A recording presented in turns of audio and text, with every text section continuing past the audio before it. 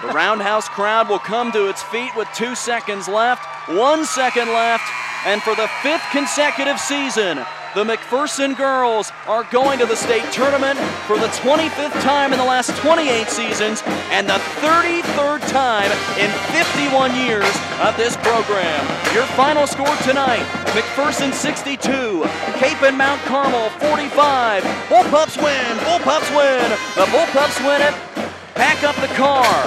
Last one out of town, turn off the lights as the Bullpup girls are going to Emporia next week, and they have an opportunity to make it 2 state championships in the last 3 seasons, and they are going for state title number 10 at White Auditorium in Emporia next week.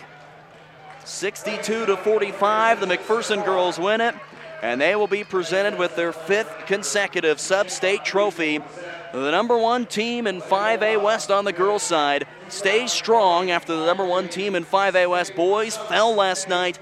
The Bullpup girls are 21-1, and they beat Capen tonight 62-45, and they hoist that sub-state plaque into the air as this Bullpup girls team is going to the state tournament next week after a 17-point win here in the sub-state final.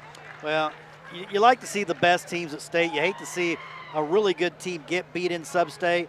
And this McPherson team obviously has been either the best team or the second best team all year, and now they get the opportunity to see how they stack up with the rest in Class 5A. Like we mentioned, Steve, the Bullpup girls left White Auditorium in Emporia last year with a 4th place plaque, and I think they left with a bad taste in their mouth.